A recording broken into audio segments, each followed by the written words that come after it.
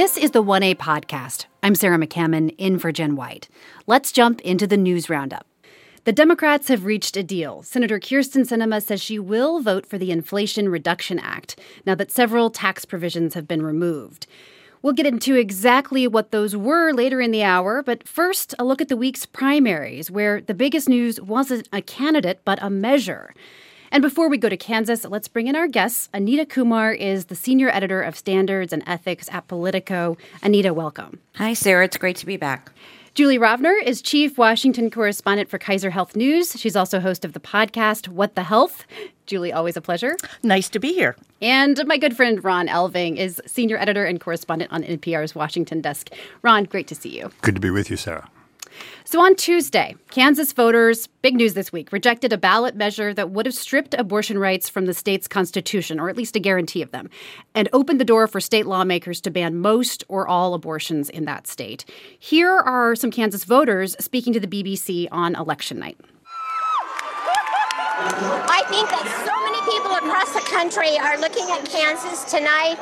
If we can do it here, we can really do it anywhere. Kansas has been historically conservative, but people are opening up more and more to different ideas and policies. Anita, I'll start with you. To what extent does this vote preserve abortion rights in Kansas? Yeah, it does preserve them, and it also means that the abortion clinics in the state can continue to serve not only Kansas, but people from other states around Kansas or in that area that had banned the procedure after the Supreme Court ruling. So, you could expect some people to be traveling to the state as they have been, over these last few weeks since the Supreme Court ruling. Julie, you cover health care. I mean, how important was this first vote on abortion after the overturning of Roe v. Wade? Well, it was huge for a number of reasons. There had been lots of predictions about what would happen politically, what kind of a backlash there would be if the court were to overturn Roe. That's probably one of the reasons why John Roberts didn't want the court to actually, actively overturn Roe. He wanted to maybe preserve the Mississippi law that was at stake in that case and try and sort of even things out. But what we are seeing, and we've seen this in a number of states, including Kansas, are women going to register to vote.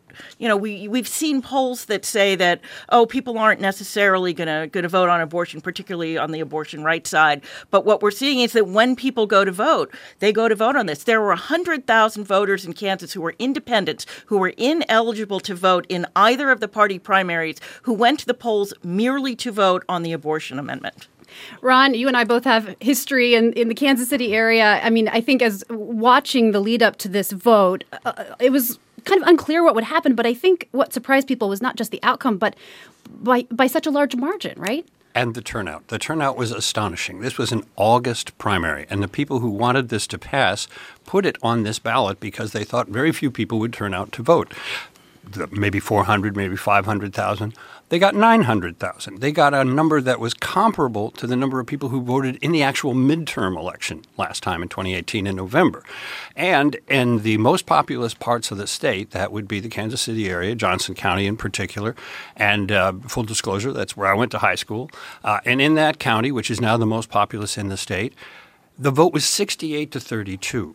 In the most populous county in the state. Of course, the same thing in Wichita and Topeka, not exactly to the same proportions, of course, but you saw the measure going down in the more populated areas of the state where the growth has been. Most of the people in the state live in the eastern third of the state, and this is kind of an old story around the country, urban versus rural, and that has to do with a lot of other issues as well. But the really astonishing thing was how many people came out to vote. 70% of the people who registered to vote since the Dobbs decision came out were women. 70%. Now, that's disproportionate in anybody's ballgame, and that's really the story here. We hear so much about those suburban female swing voters. I mean, Julie, what does this say more broadly about what to expect in the future? Well, it's certainly a signal about, our voters going to be moved to go to the polls by the Dobbs decision. I've been covering abortion since the 1980s, and one of the things that we've seen is that every time the Supreme Court would do something, it would gin up the other side. So when the Supreme Court would sort of expand abortion rights than the anti-abortion, you would see much more activity on the anti-abortion side and vice versa. And I think so this could have been predicted. The other thing was, yes, people were surprised because Kansas, pretty red state, even though they have a Democratic governor. In South Dakota, in both 2006 and 2008, there were abortion referenda on the ballot. I actually went to South Dakota both times and, knocked on doors with advocates on both sides. And both times the South Dakota voters defeated the abortion bans. And it was about 55-45. So it was a bigger margin in Kansas, but when it sort of settled, it wasn't that much bigger. And I think a lot of it has to do with sort of the libertarian streak in the middle of the country. It's like it's not even as much about abortion. It's about they don't want the government making these decisions. I have spent much of my early career as a reporter in the Midwest and in a couple of different states and grew up in the Midwest. And I think this is something that's sometimes overlooked is that sort of independent streak in some Midwestern voters. And to your point earlier, Ron, I mean, people imagine Kansas, I think, in the popular imagination as a rural state, and it is, but increasingly so much of the population is in those Kansas City suburbs in the eastern part of the state. Anita, I want to ask you, what do you think this will mean for the larger messaging strategy for both parties heading into the midterms around this issue? Yeah, I mean, I think Democrats in general were just obviously thrilled and surprised. Maybe they shouldn't have been, but they were. And so I think this really, there was a narrative out there that the abortion issue is a bigger motivator for conservative voters. And this might signal that's not necessarily the case. At least it gives Democrats some hope, not only, of course, on things that they can do with the abortion rights issue, but also just looking around at these midterm elections. Democrats have been sort of down and out, much of this year, even much of President Biden's term on a variety of things. Even though they do control Congress, they do control the White House, but between inflation and some of these other issues, and then here came that Supreme Court decision. So I think there are a lot of Democrats around the country who are saying, look, the people have underestimated this. This could be a big issue for them in the midterms, and this could be something that helps them get people out to vote. With Roe v. Wade overturned, some states are now debating abortion in special legislative sessions. Indiana, for instance, has an abortion ban making its way through the state house. Julie, how successful have these state-led efforts to ban the procedure been so far? One of the things we've seen is that Republicans were, everybody talks about how Democrats were not ready for this decision. Well, neither were the Republicans, neither were the anti-abortion side. So we're seeing these sort of internecine battles between anti-abortion activists about how far these bans should go. We've seen it both in Indiana and in West Virginia. Should there be exceptions? If there are exceptions, how do we police those exceptions to make sure that women aren't lying about being raped, or that, that what does it mean to actually threaten a woman's health? Could that include mental health? Then anybody could get an abortion. And so they find themselves fighting over these things. They were not actually ready to have Roe overturned and go ahead and institute these bans. This week. Oh, go ahead, Ron. I was just going to say it's a little bit like getting rid of Obamacare. There was never really a substitute ready in case Obamacare had been repealed.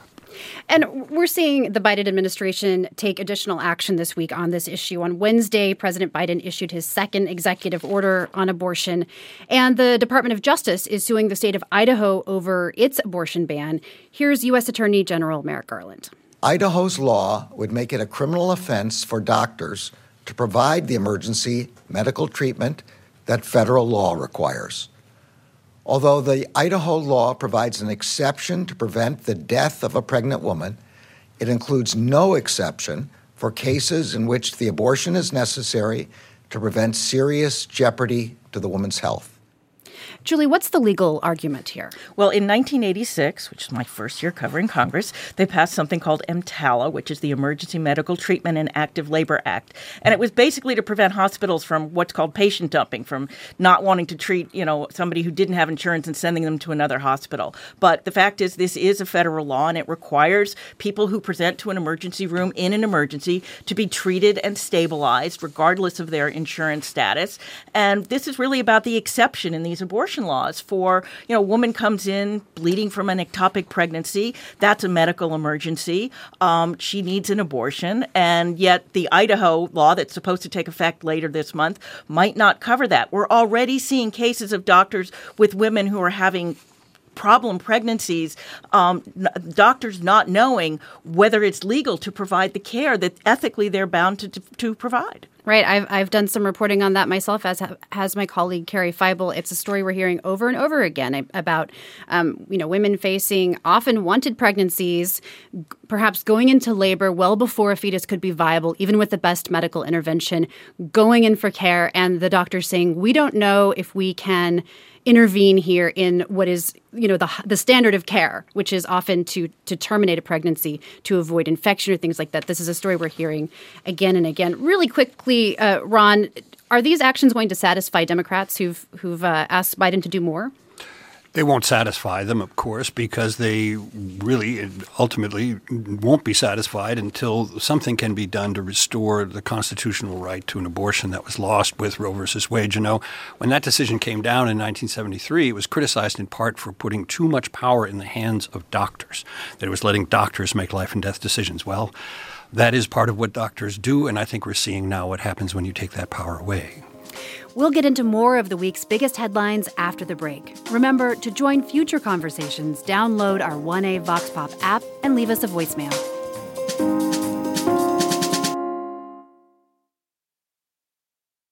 It's the News Roundup. We're rounding up some of the week's biggest headlines. Let's get back to the conversation.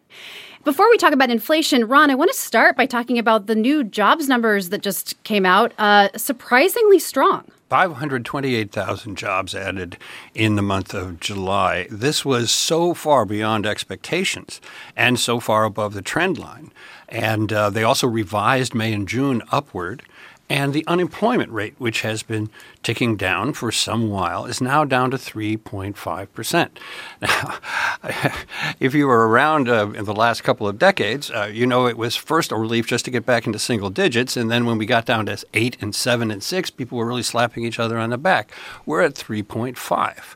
So it's extremely unlikely that the National Bureau of Economic Researchers, who decide what is really a recession, are going to see us in a recession, despite the fact that the overall gross domestic product number did shrink 2 quarters in a row, a tiny bit, but it did shrink. So in a very technical sense, there is one definition by which some people could say we were in recessionary moment, if not times, and we'll see where the economy goes next. But it is clear that there's still a lot of activity and a lot of businesses hiring. Anita, is that enough to offset in the mood of the public, I guess, the concerns about rising costs, inflation, housing costs? Yeah, it's a great question, and we're going to kind of see that because people are still seeing that when they go out and they go to the grocery store and they're shopping and they're out traveling, that costs are still high overall. So we'll kind of see how this goes. You can bet that there's already political lens to this where, Democrats and the president are saying, look, we're headed in the right direction. We're doing the right things. We'll talk about this bill that Congress is looking at, I know, in a little while. So they'll be talking about how all of these things are moving the country in the right direction after this tough, year or two with rising costs. But, Republicans are going to say, look, it's not enough. We still have some problems and those costs are still really high. So we're going to see how this goes, and we'll have to kind of see what the continuation will be. And let's talk about that. The Inflation Reduction Act. Democrats say they have a deal. Senator Kyrsten Sinema says she'll vote for it after some last-minute haggling. Ron, bring us up to speed. What exactly did Sinema want, and did she get it? Largely, she did. She wanted, on the small side, she wanted $5 billion in drought relief for Arizona, understandably. Every senator is looking out for his or her state. And she also wanted to eliminate from this particular bill the decision to finally get rid of carried interest as a loophole in the tax code. This is an opportunity for people who manage hedge funds and other kinds of super lucrative investments to treat their income as ordinary income, treated as capital gains rather than as ordinary income. Now, that's all kind of technical tax talk, but I think this makes sense. 37% is the top rate if it's ordinary income and only 20% if it's capital gains. So they're cutting their tax bill in half by using this loophole. And there's been an effort to get rid of it for a very long time, at least back to 2007, and it keeps failing to get gone because people like Kyrsten Sinema for reasons that I'm sure have to do with their philosophy of taxation, and also who get a lot of support from people who take advantage of this tax loophole. They keep standing in the way of it being eliminated. So it's not going to be part of this bill. It was only about $13 billion. This is a $700 billion in some bill. So it's not a game changer, but it does matter to a lot of people who care about tax fairness. And it is going to be one more issue that people who are angry at Kyrsten Sinema will be angry about. There were some cynical people who thought that it was put into the bill for the exclusive purpose of taking it out to secure Sinema's vote. Fascinating. Now, Senate Democrats say Sinema was the final Democratic holdout on this legislation. Floor debate is expected tomorrow. Anita, what other challenges, if any, could this bill still face? Well, we still have a big thing that we're waiting here for the parliamentarian to make her rulings, basically. She's sort of the referee in the Senate.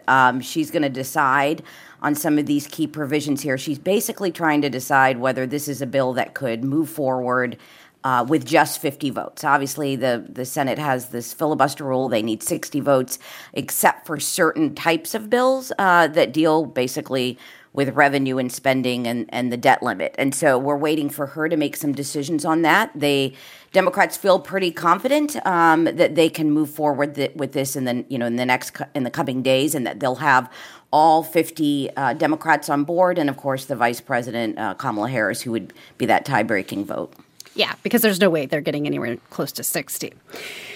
After days of protest, the Senate passed a bill earlier this week to expand health care benefits for veterans who've been exposed to toxic burn pits. Those, of course, were used to dispose of trash in Iraq and Afghanistan. Julie, what is in this bill?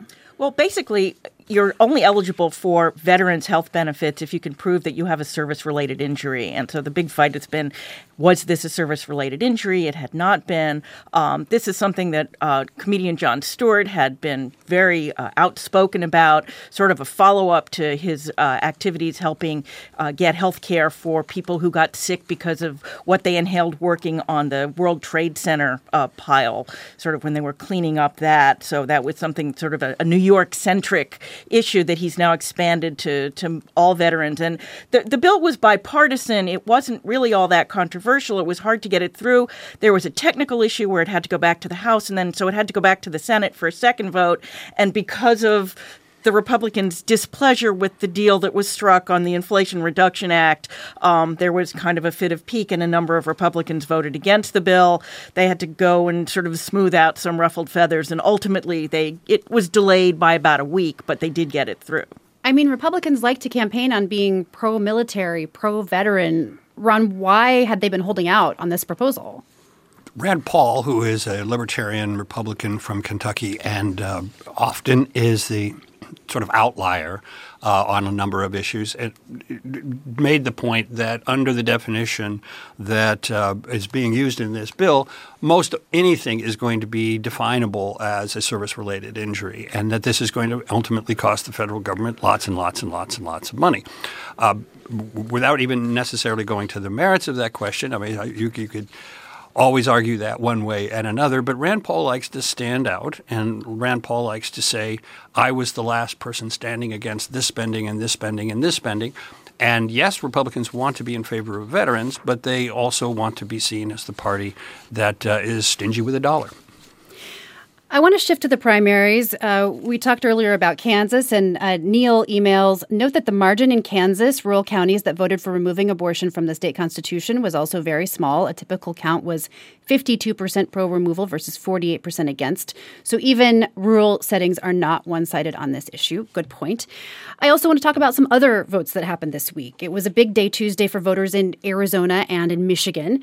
Republican Congressman Peter Meijer was one of 10 House Republicans who voted to impeach former President Trump in 2021, and Michigan voters made him pay for that. Meijer lost his primary to challenger John Gibbs.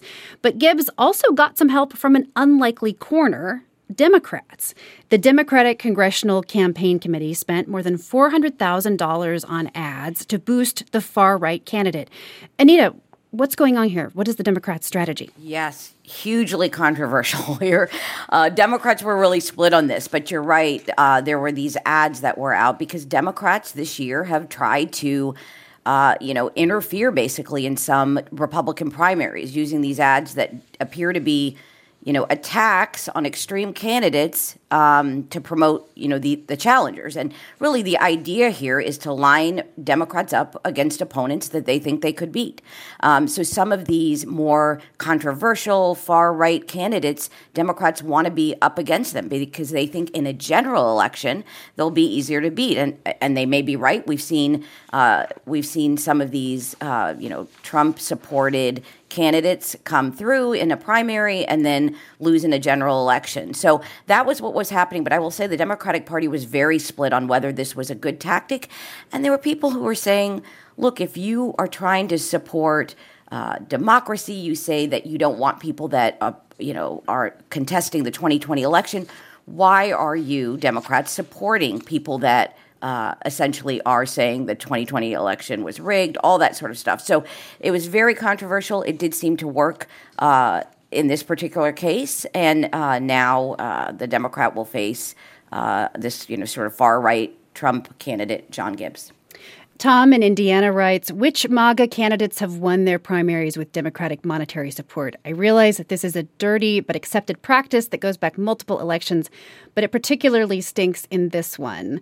Ron, I wonder if you can offer any broader context on that. It particularly stinks in this one because Peter Meijer had done the right thing. This was a freshman from Grand Rapids, from a well-known family in the area, and was the sort of person you could imagine having a very long career as a moderate Republican, in Congress, representing a moderate Republican part of the world. And he's being done in here essentially because he did the right thing and voted the way his conscience told him to vote. And I'm not necessarily judging the vote except to say that it clearly was not to his political advantage, and he was doing it in a self-sacrificing kind of way. So here the Democrats are kneecapping him because he did that and because they think he would be hard to beat. And people should look at this ad. They should look at the ad the Democrats paid to run. It's saying that John Gibbs is too conservative for Michigan, et cetera, et cetera. But the subtle message is again and again and again, and John Gibbs didn't have the money for his own ads, by the way. Again and again, you see Donald Trump in that ad. And what they're really saying is very cynical. What they're really saying is if you like Donald Trump, you should be voting for John Gibbs. He's a Trump guy. And it worked. It worked. Now, we're not going to see this in terribly many districts around the country, but we have to say to a large degree the Republicans are doing it for themselves. If you look at Arizona, where they had an establishment slate of candidates this last week, very respectable, typical, conventional Republican candidates running for governor in the Senate and down the list, state attorney general, and they were all beaten. They were all beaten by Trump-endorsed candidates who are going to be less competitive against the Democrats. Not saying they're necessarily going to lose ultimately, but they're going to be a lot less competitive than the standard stock Republican candidates in Arizona would have been. It's a risky move. Speaking of Republicans who've pushed back against Trump and faced their own pushback, Illinois Congressman Adam Kinzinger had something to say about this on CNN on Wednesday. If Peter's opponent wins and goes on to November and wins, the Democrats own that. Congratulations. I mean, here's the thing. Don't keep coming to me asking where are all the good Republicans that defend democracy, and then take your donors' money and spend $500,000 promoting one of the worst election deniers that's out there. I mean, the DCCC needs to be ashamed of themselves. Thankfully, some members of Congress, Democrats, have spoken out and said they're disgusted. I respect it. I have spoken out against the National Republican Congressional Committee many times when they've done things I've disagreed with. And there are also people that say, well, this is just politics, how cynical that is. And that's why I think Americans are just sick of both parties, to be honest with you. Obviously a tempting strategy sometimes, but a risky one, as we've said. Anita, are we going to see more of this? Well, as I think the congressman said that there's, and Ron said, I think there's not going to be a ton of places where this can happen, where everything's sort of lined up and exactly right. But, I mean, it does show that not just Democrats, but sort of the party has decided that this is a strategy that they are interested in using. So we'll see in some of these coming races what they decide to do. They will face some backlash for for how this came out and what they decided to do. So that there will be some people some Democrats thinking about whether this was the way to go.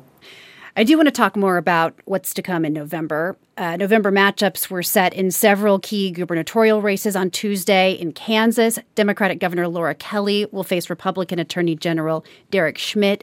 Michigan voters decided Democratic Governor Gretchen Whitmer will face GOP nominee Tudor Dixon. Abortion is already shaping up to be a big issue in that race, among others. Julie, what else do these GOP primary wins signal about what we should be expecting for the general election? In a number of these states, there's a Democratic governor and a very conservative Republican legislature. So in these places like Pennsylvania and Michigan, you've basically got the governor standing between serious abortion restrictions. Obviously, now we know that Kansas's constitution will prevent them from instituting a ban, but that doesn't mean they couldn't institute restrictions. So a lot of these governor's races are going to be really important on that basis alone. And, it won't be as clean a referendum on abortion as some, and there we have several states that will have referenda on abortion. But a lot of these governor's races are going to determine what happens to abortion in those states. And as I think you mentioned earlier, Ron, and it was a big day in Arizona for election deniers. I want to start with the GOP nominee for Secretary of State, Mark Finchem. He's a vocal election conspiracy theorist who is backed by former President Trump. Arizona chose another far-right candidate to face off against Democratic Senator Mark Kelly in November. How big of a deal is it that we are seeing this trend of some pro-Trump Republicans winning? I think it's the story of the fall. I really do. I think this is the future of the Republican Party up for grabs, in dispute, being contested in state after state. Now, we generalize about red states and blue states, and that's overdone. But Arizona is a state that had only voted for a Democrat for president once since 1950, before 2020, and that was part of the reason why people were so astonished to see Biden win there, if only by a tiny margin. Nonetheless, that's the vote. It's probably up with Georgia for the most recounted, studied, and scrubbed vote. Even the cyber ninjas agreed that vote was accurate. So the fact that people can get elected denying what is before them, and in the face of people who are much more rational and much more Republican, really, truly, in a conservative sense, that is a disturbing indicator about what's been going on in the Republican Party. So how these races play out and whether or not this new Trumpified Republican Party can prevail is really the question of the fall. Before we go to break, some tragic news. Indiana Congresswoman Jackie Walorski was killed in a car crash this week. Walorski, a Republican, was first elected in 2012. Her district director, Zachary Potts, and her communications director, Emma Thompson, were also killed, as was the other person in the car. We'll hear more from you and from our guests in a moment.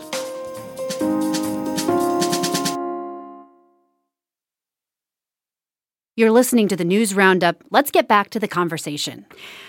I want to talk next about Alex Jones. How could we not? A jury in Austin, Texas has ordered the conspiracy theorist Alex Jones to pay $4 million to the parents of a child killed in the Sandy Hook shooting. That could be just the beginning for him. Jones falsely claimed on his show, InfoWars, that the 2012 mass shooting was a hoax. He was then sued for defamation by the victim's parents. Here's Scarlett Lewis, whose 6-year-old son, Jesse, was one of 26 people killed at Sandy Hook, speaking in court on Tuesday. Jesse was real.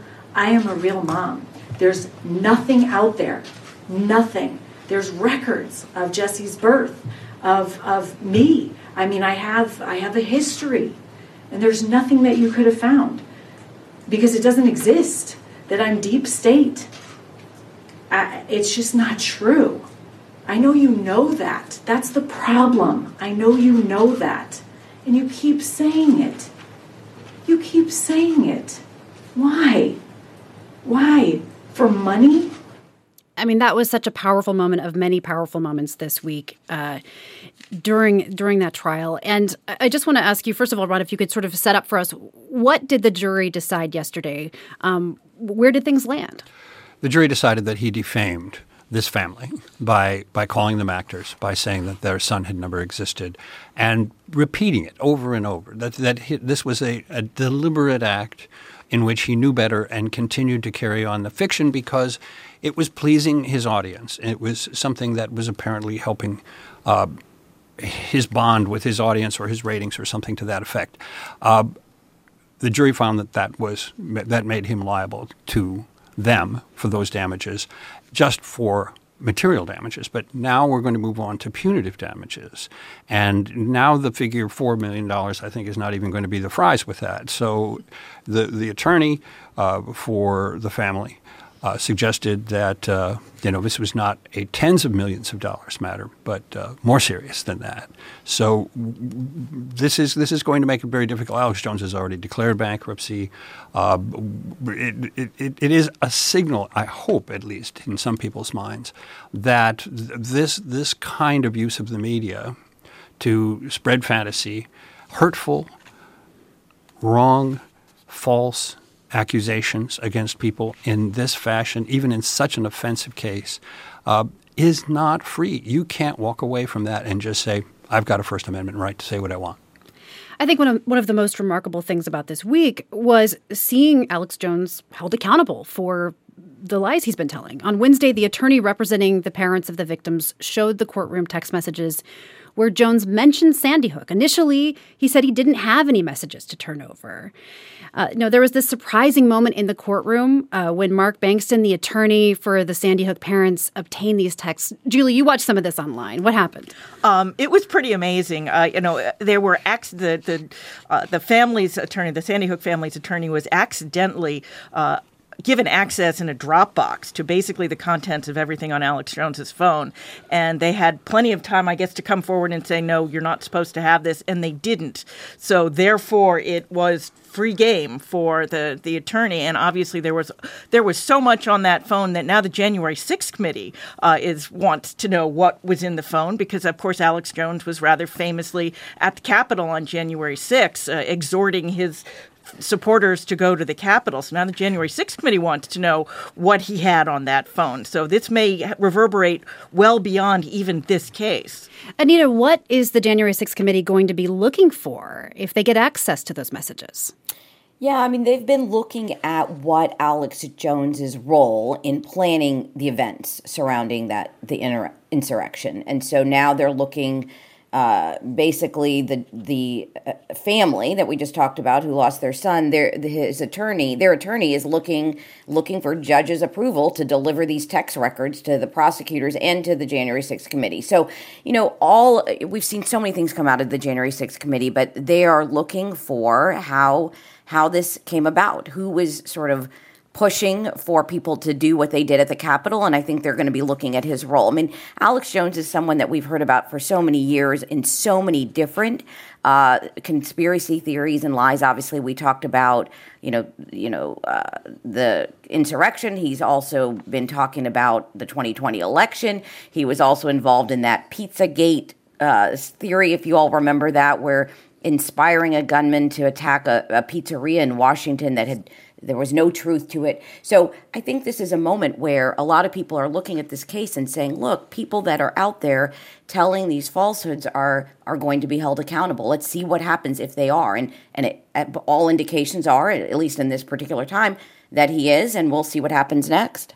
And it's so interesting to see Alex Jones, who's famous for these conspiracy theories you just mentioned, in a courtroom where he's taken an oath to tell the truth and where there are real consequences, not just for people hurt by his lies, but for him. Here's Judge Maya Gamble reminding Jones about this. Your beliefs do not make something true. That is what we're doing here. Just because you claim to think something is true does not make it true. It does not protect you. It is not allowed. You are under oath. That means things must actually be true when you say them. Don't talk. You understand what I have said. I do understand. You understand the instructions I have given you for your testimony in court. Yes. Ron, you alluded to this a moment ago, I think. Could this defamation case have a bigger impact when it comes to stopping the spread of this kind of disinformation, which, as we've seen, is harmful? We shall see. We shall see. Certainly, it gives a roadmap to people who have been harmed. Now, of course, egregious cases, right? This is an super egregious case of what he had said about these families and these children, and offensive to such a broad swath of the country. I'm sure they had no trouble at all finding a jury that could very honestly say, well, I'm ready to hear this case. I mean, here we are in Austin, Texas, and far, far from the actual scene of the crime, and just horrified at what this man was doing. So egregious cases do not necessarily make the best law, but it does give you a pathway to test the limits of what might be done to restrain this as what I would call misuse of the media, misuse of all means of sharing stories and sharing information that are so important to all of us. I mean, it's challenging. The incentives are so out of whack, right? I mean, we heard this week about the hundreds of thousands of dollars that Alex Jones could make in a single day, according to some reports, doing what he's doing. So, maybe this is a first step toward reining some of that in. The families had said it's not about the money for them. It really is about holding him to account. And I think they really would like to say that, that maybe other people before they do this will think, well, if Alex Jones can be held to account, maybe I should think about what I say or what I post on social media. Obviously, it's going to take more than this one case, but it's a start. I want to shift now to some health news. President Biden has COVID-19 again, or he's tested positive again. He first tested positive 2 weeks ago, was negative last week. Now he's positive again. This is known as a rebound infection. Julie, you're the health reporter. What is rebound positivity? How does this happen? It's not that uncommon. It's not, as Ashish Jha, the COVID coordinator, will keep reminding us on Twitter, it's not terribly common either. But many people who've taken Paxlovid, this happened actually to Dr. Fauci when he had COVID. Take Paxlovid and you very quickly start testing negative, and then within a few days you're testing positive again. The president has, according to his doctor, is showing very few symptoms. He's had a relatively mild course of COVID, as have many people who have been, double vaccinated and double boosted and have taken Paxlovid. But he is still isolating. It does raise the question of whether people who have a mild case and test and, you get a negative test and you get a negative test the next day, and then you go about your business and you may actually be testing positive again, which may help explain why this current variant is spreading so fast, although it's not entirely clear how contagious you are when you test positive after having tested negative. Yeah, it does raise those questions. I mean, I think I first heard about this rebound effect from a friend who's pretty young and was prescribed Paxlovid and had a rebound. Anita, how do you think this high-profile case might affect the way public health officials think about how to advise practitioners on, how to continue treating this pandemic, which seems to change and shift all the time? Yeah, I mean, as Julie said, it's not that uncommon, but it's the most high-profile case we can have, right? We're watching the president say, look, it's fine. I'm feeling okay. I have mild symptoms. I'm back to work. And then he interacted with people. He was out of isolation. And then all of a sudden, he wasn't back to work. And so I think there are people that are going to be looking at this and sort of, there are people looking at this and wondering both about the drug Paxlovid, what that means, whether they should take it, what that means about these isolation, rules that we have and guidance that we have. And just sort of looking overall at, where are we right now in this country 2+ years later? We've seen these ups and downs. There are so many people, including the president, saying that of course, COVID's not done. Of course, it's still here, but we need to get on with life and get back to how we were living before with some changes. And, it's going to be making a lot of people think that, if this can happen to President Biden, who has the best health care you can have, what does that mean about what I should do and, how this works? The biggest, sort of selling point from the White House is that this second time that he tested positive, he really is having, next to no symptoms, right? He's feeling fine. It was positive. He did what the guidance is telling him to do, which is these 5 additional days of isolation. But man, those days of isolation get old. He is in the White House, so presumably it's not too bad. Fair enough. Yes, that helps too. As if COVID were not enough, on Thursday, the Biden administration declared monkeypox a public health emergency. The announcement follows their appointment on Tuesday of a monkeypox czar who will lead the fight against the viral outbreak within the White House. Ron, what does declaring a public health emergency allow the Biden administration to do now?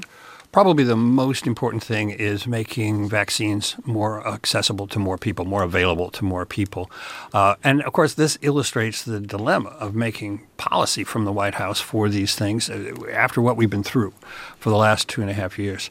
The last thing in the world, the last thing any White House wants is to try to supervise another epidemic and to start telling people again they need to get another shot and they need to do this and they need to take this precaution. That's just the last thing they want to be forced to do at this particular point in the presidency. And yet, if you do not have a robust response, then you're going to be seen as being negligent, as missing the boat, as making the mistake we made back in early 2020 of hoping it would just go away. And also, in political terms, you're going to be seen as not paying enough attention to the fact that one particular part of the community is especially affected by monkeypox. And so if you ignore it or even begin to downplay it, you're going to seem insensitive. Earlier this week, California and Illinois both declared monkeypox a public health emergency. New York did so last Friday. Anita, why are these declarations coming down now? Yeah, I mean, we've seen more cases. It's not anywhere close to what we're dealing with COVID, but we've seen this influx. And, you know, the Biden administration has been criticized for not acting fast enough.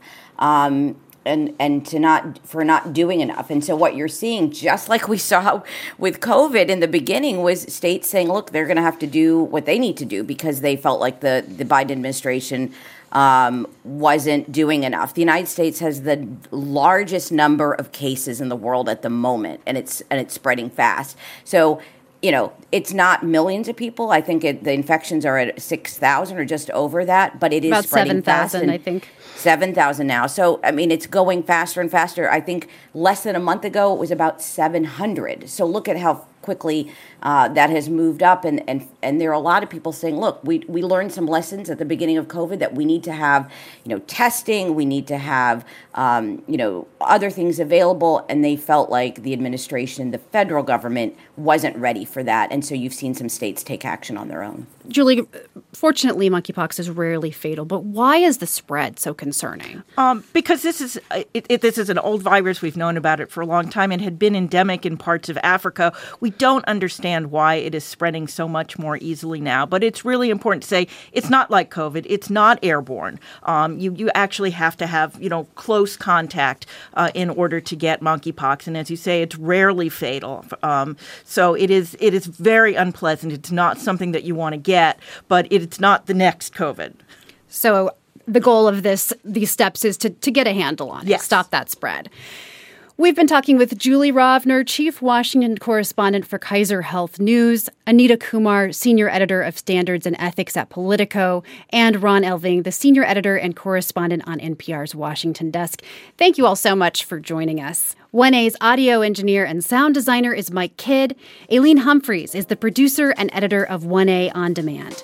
You're listening to the News Roundup. We'll discuss the week's biggest headlines from around the world in just a moment. This is 1A. This is the 1A podcast. I'm Sarah McCammon, in for Jen White. It's the global edition of the News Roundup. China has now sanctioned House Speaker Nancy Pelosi for her visit to Taiwan. But that's not all. A court in Moscow sentences Brittany Griner to 9 years in prison. But Russia signals it's open to a possible prisoner swap. And the U.S. kills one of the world's most notorious terrorists from under the noses of the Taliban. Joining us this week, David Lawler, world news editor at Axios. Dave, great to have you back. Good to be with you. Laura Seligman covers the Pentagon for Politico. Laura, happy Friday. Thanks so much for having me. And Nina Maria Potts is director of global news coverage for Feature Story News. Nina Maria, thanks for your time today. Hi there. Good to be with you. I want to start in Kabul. The Taliban says it did not know the leader of al-Qaeda was staying in the Afghan capital. That denial came 4 days after President Biden announced a U.S. drone strike had killed Ayman al-Zawahiri at a house he was occupying in downtown Kabul. In a televised address on Monday, President Biden stressed the al-Qaeda leader was still looking for ways to harm Americans. He made videos, including in recent weeks, calling for his followers to attack the United States and our allies. Now, justice has been delivered. we make it clear again tonight that no matter how long it takes, no matter where you hide, if you are a threat to our people, the United States will find you and take you out. I'd like to check in with each of you and just ask what stands out about this attack. And what does it say about both the U.S. intelligence and those now in charge of Afghanistan? Dave, I'll start with you. So the details of this operation are pretty fascinating, actually. The CIA tracked members of Zawahiri's family to this safe house in Kabul. They eventually identified a man there as Zawahiri himself. And at that point, they brought in the White House. There were some consultations about the operation. Eventually, President Biden was called in. They showed him a scale model of the house to talk through the potential operation. Biden gave his go-ahead. And then within a week of that, they had a clear shot at him on a balcony at this house and used a missile fired from a drone to take him out. So they went into some level of detail, they being the White House, to describe just how they carried out this operation, which was really in central Kabul, which is obviously another major aspect of this story. Yeah, Laura, what do you make of that and the Taliban's claims that they didn't know Zawahiri was there? I mean, it's certainly true that as the Taliban is not very centralized, there are some elements of the Taliban that may have known that Zawahiri was there and some elements that may not have known. But it is very striking, the fact that Zawahiri was hiding in the capital of Afghanistan, just right under their noses. And it kind of highlights the fact that we really cannot trust the Taliban to keep to their end of the deal that they made way back when in the Doha Agreement to not harbor terrorists. It's very, very likely that at least some members of the Taliban knew that he was hiding out there. So on the one hand, it is the successful strike is a good sign that we are able to still carry out some counterterrorism to great effect from, as they say, over the horizon, which just means from outside of Afghanistan. In this case, the drone came from the Gulf, which is a long distance, and it's impressive that our military could do that. But on the other hand, this is the first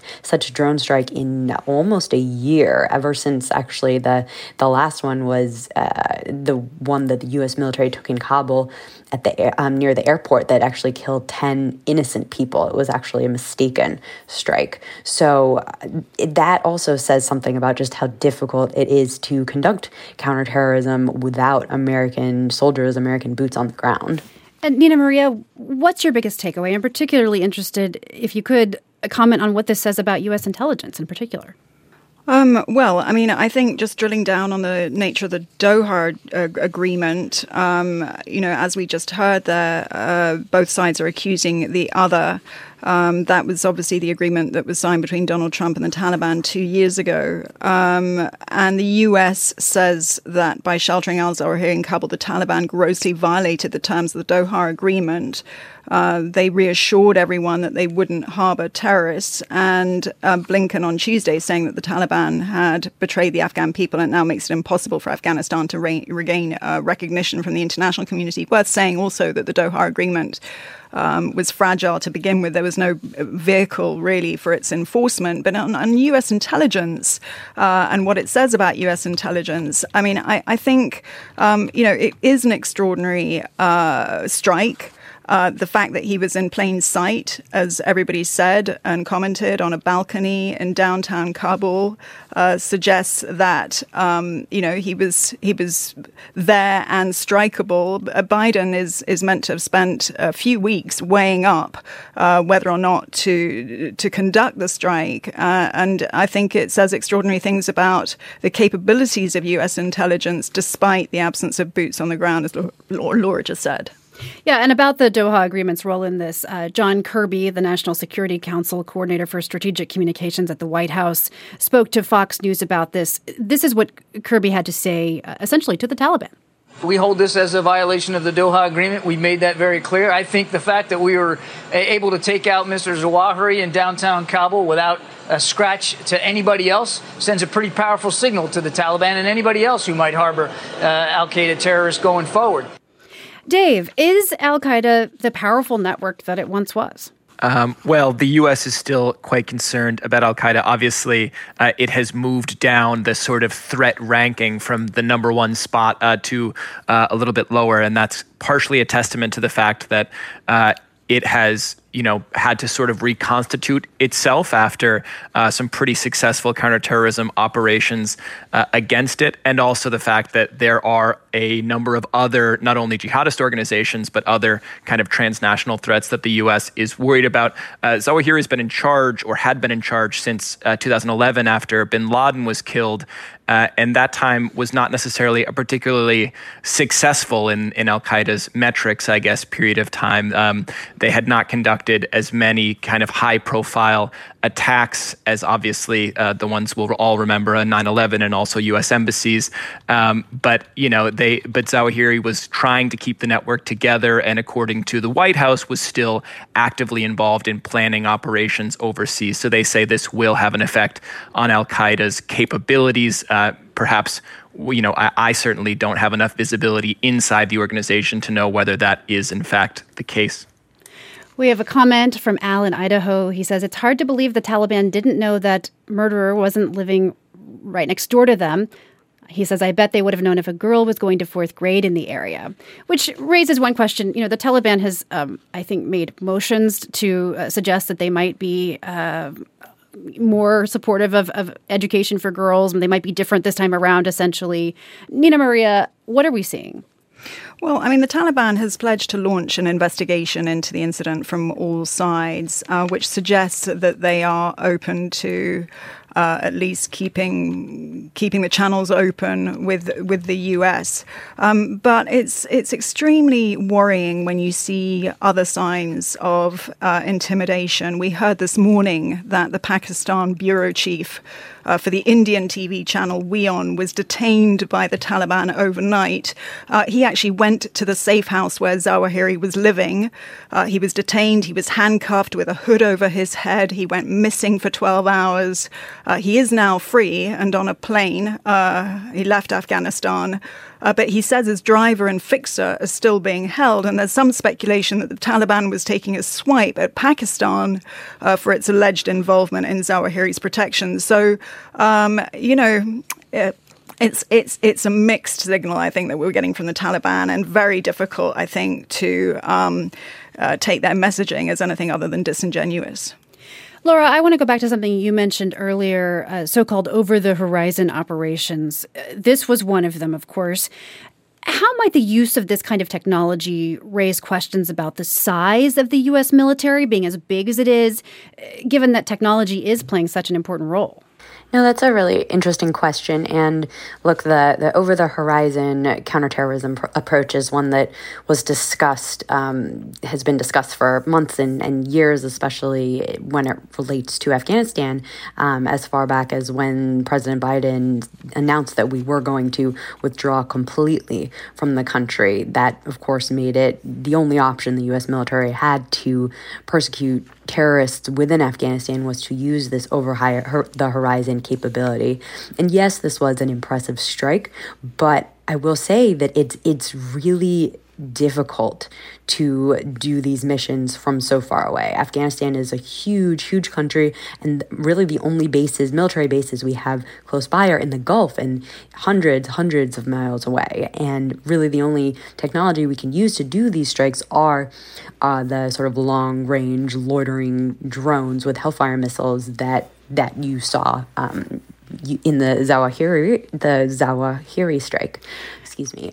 So I think that it's definitely something that the U.S. military has been particularly concerned about, and you've seen that in the mistaken strike last year that mistakenly killed 10 innocent civilians, and you've seen that in the fact that we haven't taken any strikes since then. So yes, it does point to the fact that we are able to do these operations, but it also highlights the fact that it's extremely, extremely difficult to do. And I think that's something that the Pentagon will be taking lessons from and watching as we go forward in Afghanistan. On Thursday, the White House summoned Chinese Ambassador Chen Gong to Washington to condemn an unprecedented amount of missile launches aimed at Taiwan. The island said China launched at least 11 missiles around its coasts, and Japan said 5 missiles landed in its waters. This comes after Nancy Pelosi's visit to Taiwan earlier this week. It was the first time a House Speaker has visited the self-ruled island in 25 years. National Security Council Coordinator John Kirby said in a statement, quote, "We condemned the PRC's military actions, which are irresponsible and at odds with our long-standing goal of maintaining peace and stability across the Taiwan Strait," end quote. Nina Maria, what do you make, first of all, of this summons from the White House? Well, I mean, it's an indication of how serious things have become. I mean, Nancy Pelosi left in her wake a wave of mixed and muddled messaging over the significance of her visit here in D.C. China, on the other hand, can't be clearer in its messaging. So maybe this will force the Biden administration to get its narrative straight. Some pretty serious developments overnight. The Chinese Foreign Ministry has announced the suspension of climate talks. That was the one area of cooperation that certainly the U.S. always cites as an area that could be, separated off or siphoned off from the state of the political relationship. And there are a whole host of other sanctions and actions that have trickled through from China. Domestically, she returns to a bit of a mess in Washington. Warnings from experts on China about the long-term damage that her visit has caused. Republicans appear to have applauded her for her, snubbing of Beijing. I think the Biden administration's handling of the narrative is certainly, for me, the most explosive issue because it does not inspire much confidence that this administration would know how to handle an invasion of Taiwan, whether it's her visit that inflamed tensions with Beijing or not. We've had a lot of clarity from Beijing, both in the run-up to this visit and the wrapping up of her visit. Here, there's been a kind of muddle of denials and contradictions. So there's that. And I think separately, it's worth kind of pointing out that there's a difference just narrowly on the missiles, which, clearly is unprecedented. China's action at that level is unprecedented. But there's a difference between the activity around Taiwan, the fact that the Chinese military has encircled the island, and a difference between whether or not it could actually attack and whether it could reach Taipei. So presumably the Biden administration is weighing that all up. But I personally think quite strongly that the Biden administration has mucked this up. Dave, I mean, how seriously do you regard these military drills by China? To what extent is China, just flexing its military might, or is something more going on here? So one thing that might be going on here is China is using this crisis in order to basically hold a dress rehearsal for the steps it would have to take to subdue Taiwan if it did intend to take the island by force, which of course the Chinese government has been threatening to do. So that's one factor here. The second is that obviously, as Nina Maria was saying, the Chinese have been quite clear at how seriously they take this. They've called it a grave violation of their sovereignty and territorial integrity, basically a slap in the face to China. There was a statement from the foreign minister saying this isn't the China of the 19th century anymore. Basically, stop messing around with us. We're a force to be reckoned with now. And so obviously, I think we need to take all of the signals and the steps that China is taking quite seriously. Now, whether these operations, these exercises will lead to an actual military operation, to try to inflict some damage on Taiwan or even to take Taiwan. I think most experts think that's not the case, that, they've laid out a timetable for these exercises. I think we're in day 3 of 4 or 5 days that they've said. Of course, that could change. But right now, I don't think we're on sort of, DEFCON 1 in terms of the threat to Taiwan, but obviously, this could unfortunately be a sign of things to come, and we're seeing the timelines that are out there from intelligence, from experts on when a potential Chinese invasion of Taiwan could happen. They seem to be narrowing a bit from, 2030, 2027 was out there. People have said 2025 or even sooner.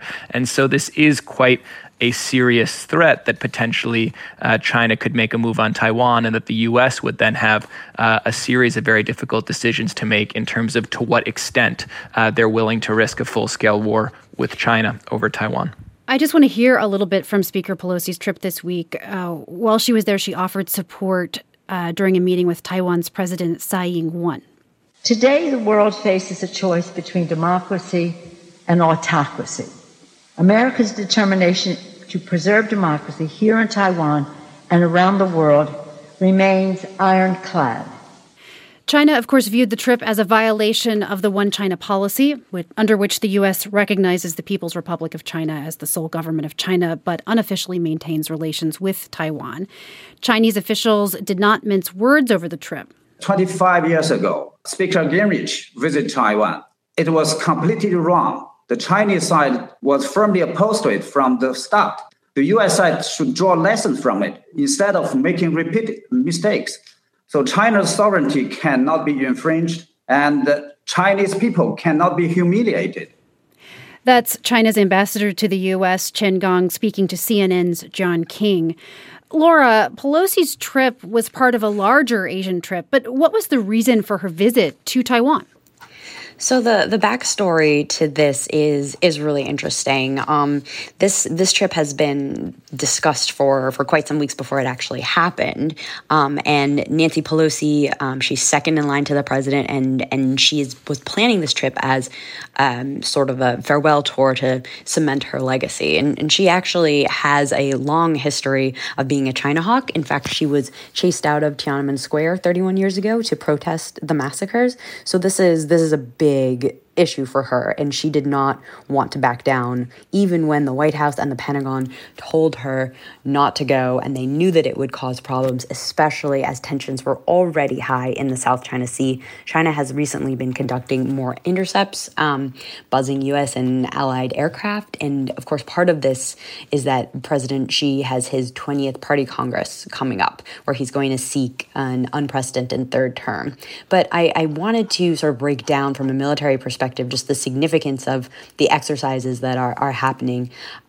We've seen, of course, China overflying the median line before. The median line is the line that separates Taiwan's territorial waters from those of China. We've seen them overfly that line before with aircraft, but what's really big here is that they are now sailing across that line with ships and saying that they're going to erase that median line. And that is a big change to the status quo that could set a dangerous precedent.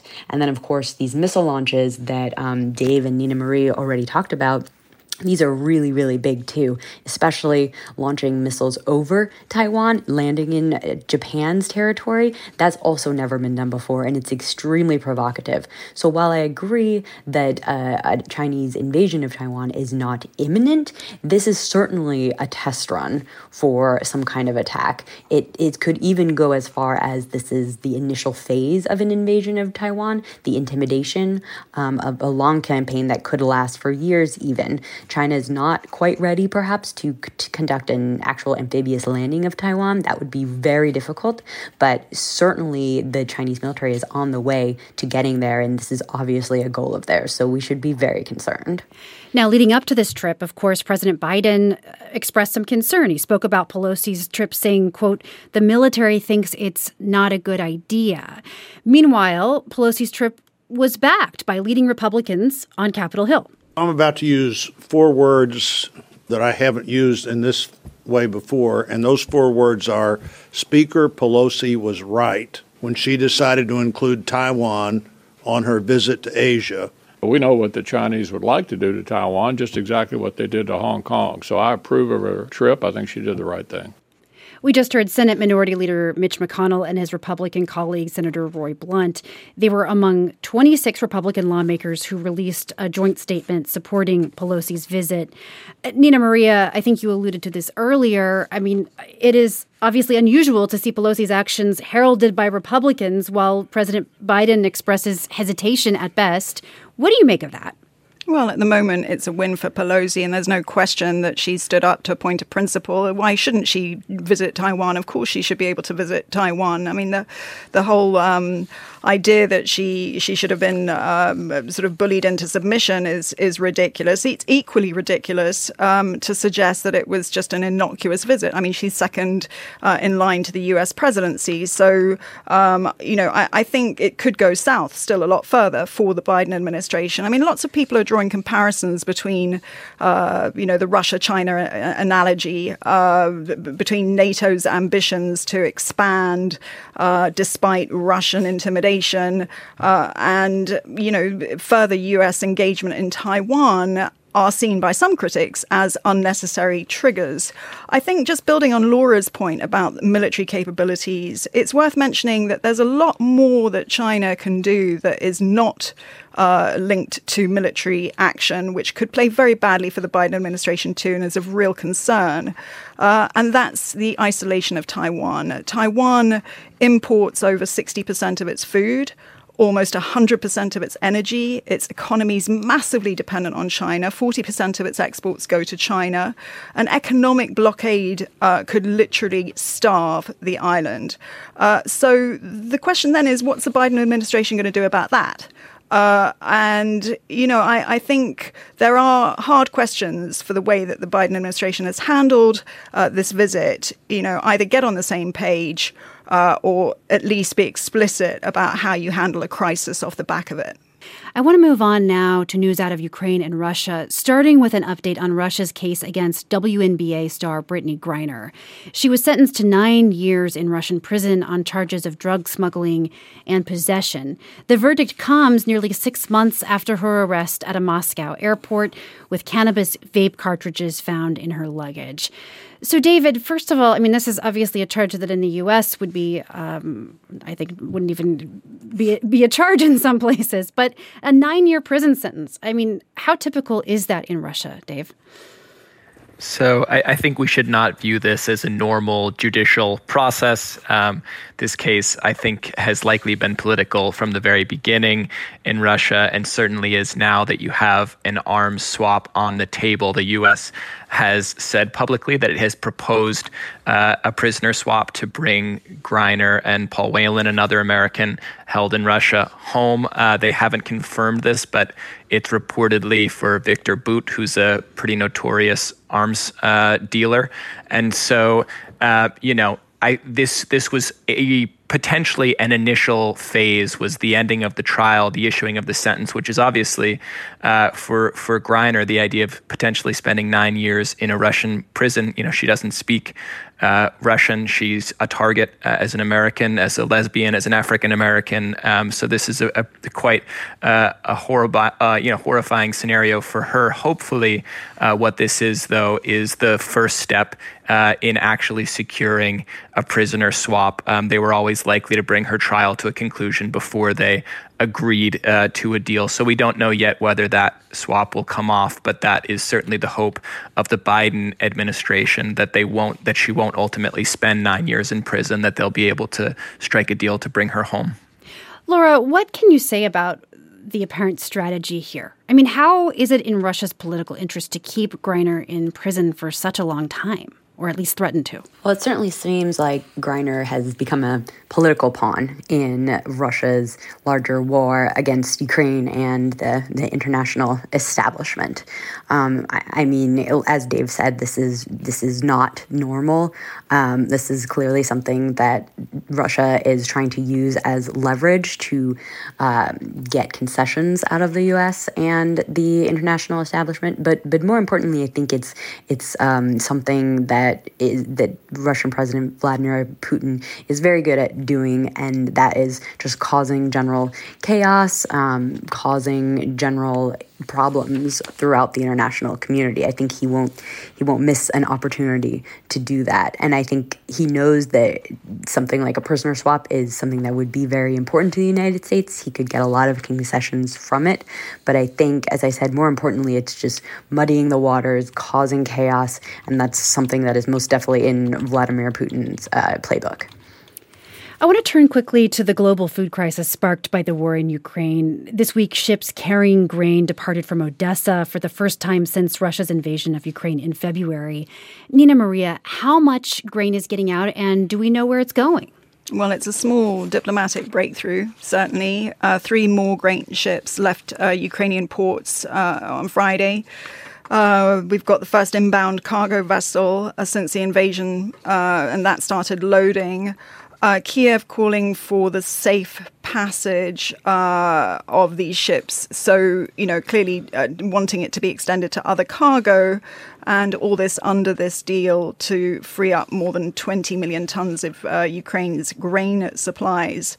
But let's not forget, this is while whole populations of the world are starving. I mean, we've been doing a lot of reporting from our various Africa bureaus, where the starvation and, food insecurity crisis is just getting worse. We have a team that has been reporting on the ground this week from the port of Sudan. And in Sudan alone, there are more than 11 million people who are facing starvation. So, not just because of the war in Ukraine, also because of political instability in Sudan and a coup and so on, but desperately in need of wheat and grain. And so for them, the invasion's obviously been a humanitarian disaster. In terms of how much grain we're expecting to see move, something like 600,000 tons are at the ports, but it's a fraction of what was moving before. News from Glasgow, Scotland, which is rarely a background for a Hollywood movie. That now remains the case. This week, Warner Brothers Discovery pulled the plug on Batgirl, which had been shot entirely in the Scottish city. The producers had already spent $90 million on the movie, but reports say it tested poorly and the project was scrapped. Former President Trump met with Hungarian Prime Minister Viktor Orban on Tuesday. Trump endorsed the far-right authoritarian leader in January, and this meeting came days after Orban made comments that argued against mixing races. Dave, first off, just tell us more, if you would, about these comments. Sure. So Orban said that Hungary did not want to become a mixed race society, basically making an argument, at least indirectly, for racial purity in Hungary. So this was something that was condemned pretty widely, including by one of his advisors, who is Jewish and resigned over the comments saying that they were Nazi-style rhetoric. So this was all in the backdrop of Orban's big trip to the U.S. this week, including a meeting with Trump and a speech at CPAC, the conservative conference that was taking place in Texas. Right, and he was among the convention's headliners. He opened it in Dallas yesterday. And again, we're talking about a man who said he opposes what he described as race mixing. Nina Maria, what does the invitation to Orban from CPAC signal to you about where the GOP and the conservative movement is right now in the U.S.? I think that Orban has become a hero of the American hard right. Isn't that surprising? But it is veering on the edge of an obsession. So if you look at what is it about Orban that appeals to the American right, we can list them. He's a right-wing populist, and he shows you can achieve a lot if you put your mind to it. He's managed to stay in power for 12 years. He's promoted conservative values. Hungary isn't really a democracy anymore. He's done things like build a border fence to keep migrants out. He talks about Christian values. He's manipulated electoral laws in his favor. He controls Hungarian institutions, including the media, and he's done that by putting his own people in. He's managed to effectively wipe out the opposition. He's given his friends and family a lot of money. They've got richer and richer. So, of course, that appeals to characters like former President Trump. He's wiped out gender studies in universities, which is music to the ears of the hard right in this country. And Orban has found friends here that he hasn't found in Europe. He is very isolated in Europe. He hasn't got many friends. And I think, when he makes controversials like less drag queens and more Chuck Norris, which he did at CPAC, it seems that elicits a standing ovation. So make what you will. Moving on Wednesday, the U.S. became the latest NATO member to support Helsinki and Stockholm joining the alliance. President Joe Biden hailed the vote as historic. There were a few dissenting voices in Congress. Republican Senator Josh Hawley of Missouri was the only one to vote no. The Senate rejected an amendment from Kentucky Senator Rand Paul, who sought to emphasize that Article 5 of NATO's treaty does not supersede the ability of Congress to declare war. I want to hear just a little bit of Senator Paul's argument. James Madison argued, in no part of the Constitution is more wisdom to be found than in the clause which confides the question of war or peace to the legislature. Some have argued that a vote for my amendment is to go wobbly on NATO's Article 5 commitment. I would argue that Gold Star parents and our men and women in the field don't want Congress to go wobbly on the Constitution. Dave, unpack this for us. First of all, why is NATO's Article 5 important, and why do you think that Paul's argument didn't win over more Republicans?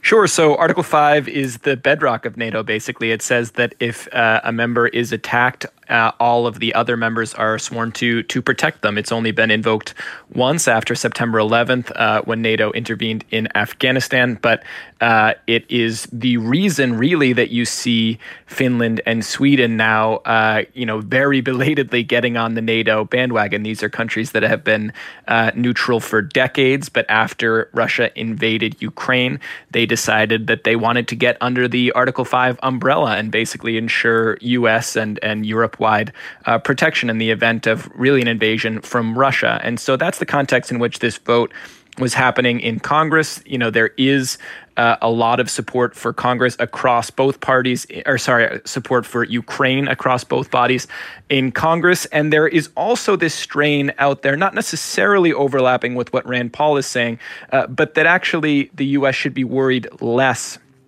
about helping out Europe protect itself. Why can't Europe protect itself? And we'll worry about, ourselves here at home, or maybe worry a bit about China. And that was the argument that Josh Hawley was trying to make. But this was kind of a test of how deep that America First sentiment is in the Republican Party, at least. And for now, maybe this is because of the Ukraine context, and everybody doesn't want to send signals that they're not supporting NATO at this particular time. But 95 to 1, there was Paul abstained in the end. That was the vote. It was a sign that there's still support for NATO in Congress. Right. I mean, Josh Hawley and Rand Paul's concerns notwithstanding, there was never any real doubt that this vote in Congress would pass. But that's not enough. All 30 NATO members have to approve and ratify the accession protocols in order for Switzerland and Finland to join. Laura, which of the nations might not be up for that? So what we've heard is that Turkey is really the nation that is holding out, or potentially could be holding out on approving NATO membership for Finland and Sweden. And the reason goes back a long way. It's basically it's been accusing Finland and Sweden of being soft on and harboring the Turkish Kurds, which Turkey they view as a terrorist group. And this goes back. This also has ramifications in the war in Syria. As you'll recall, Turkey invaded northeastern Syria to take it from control of the Syrian Kurds. So these groups have links to the PKK, which have made terrorist attacks in Turkey, and so their concerns are valid in Turkey's eyes.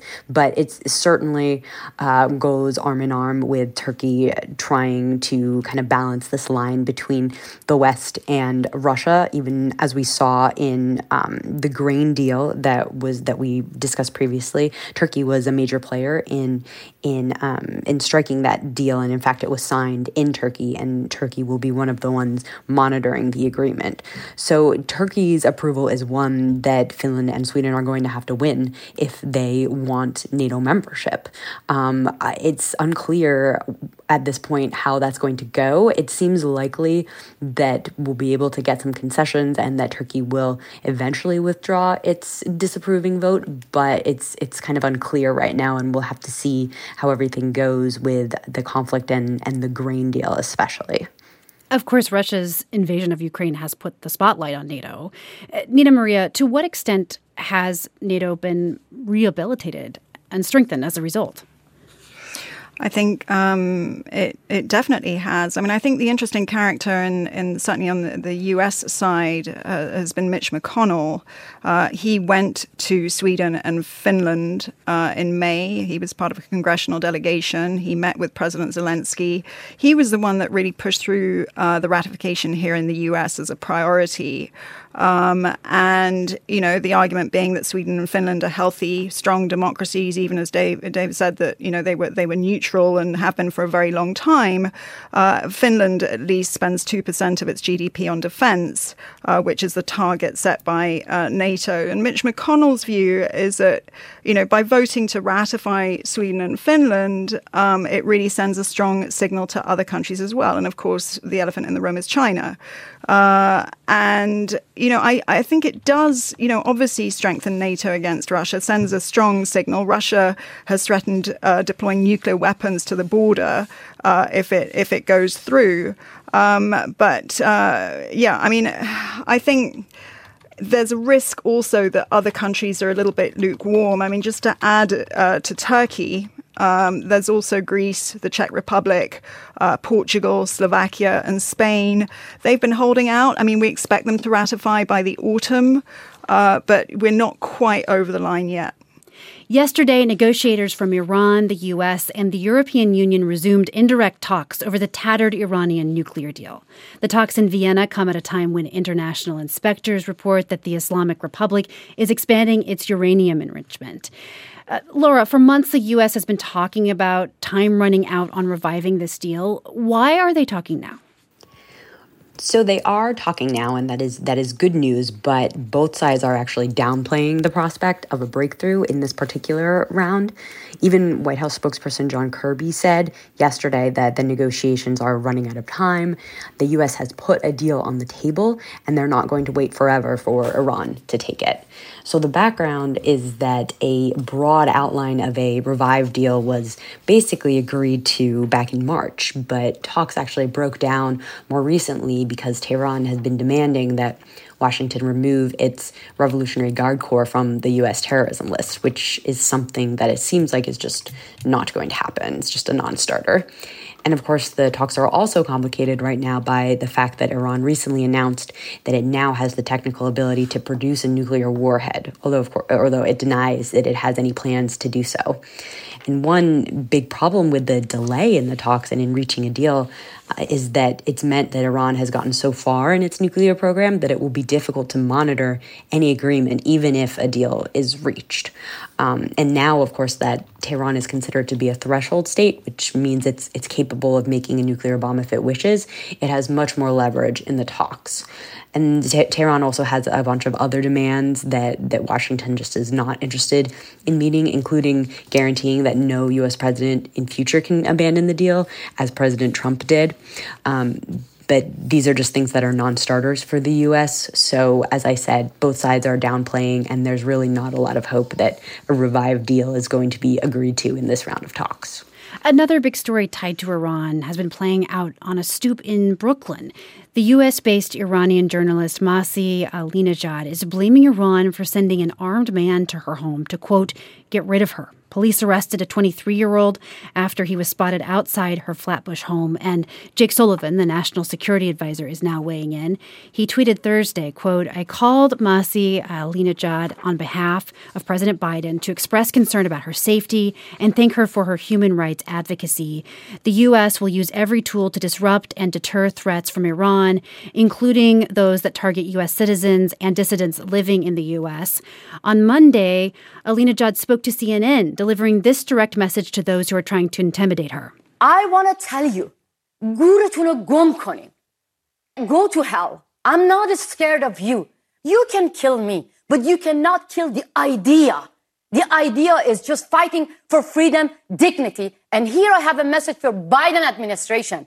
Throughout all the Iranian diplomats, why they are here, kick them out. If you don't believe me, they're going to come after more American citizens.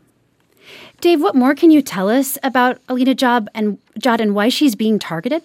Sure. So she first came to prominence for a campaign in which she encouraged women to share photos of themselves without the hijab, which is mandatory to wear in Iran. She has taken on a broader range of activism and journalism since then. She's become sort of a top critic in exile from New York of the Iranian government and has she says, been a target of the Iranian government for years now, including members of her family being arrested and intimidated back in Iran, and also a kidnapping plot against her that was foiled, that she says was directed by Iranian intelligence. So this is the latest incident, and perhaps the most frightening. She shared video of a man on her stoop, security camera footage, ringing her doorbell, trying to get into her house.